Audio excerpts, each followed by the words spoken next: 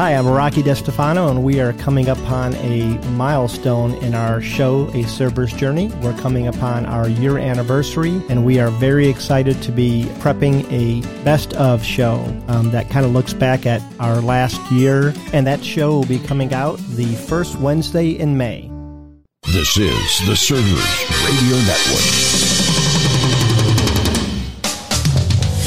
This is your server's moment. Every moment is a part of a server's journey, and we hope this moment will be motivational for you, for your journey of serving your customers, your coworkers, or your family. I'm Rocky DeStefano, and here is today's server's moment.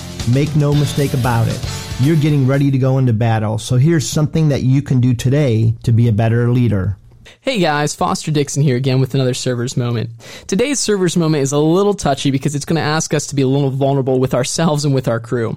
Today we're looking at how to own our weaknesses when we're in position running a shift.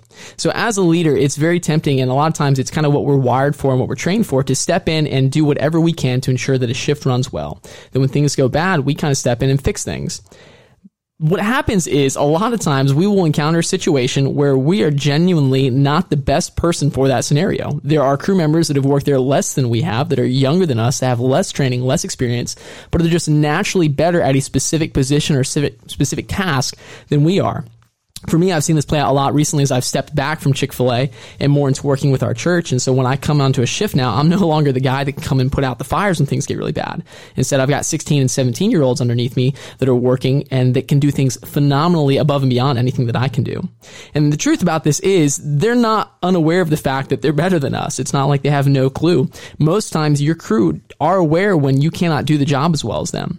And so what we get to do as leaders is if we are aware that we are weak in an area or weaker than somebody else, they can perform it better, we can invite them in to step into this position, to run this position, knowing they're going to do a better job than us, and exalt them in that. A lot of times what this looks like at our store is when I'm in the back, because I don't do it as much, I can pull some of these younger high school guys in that I know, hey, Max, I know that you can run fries a lot better than I can now. I do this 1 day a week. You do this 5 days a week. You are better at this than I am. And so as much as I want to be here and help out in our busiest hours, I think it's better for everyone if you are here running this. I think that you can do a better job. And not only acknowledging that in front of people, but giving him the chance to then show off and recognizing, hey, I can keep up with a leader in our store.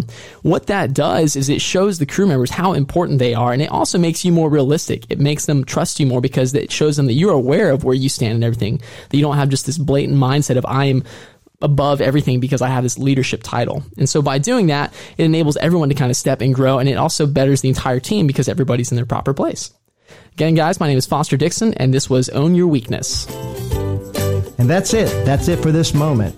I just want to remind you that on Wednesday we do a deep dive here at A Server's Journey, and you can subscribe and join us each and every week. I'm Rocky DeStefano. Thanks for joining with us as together we learn to be better leaders.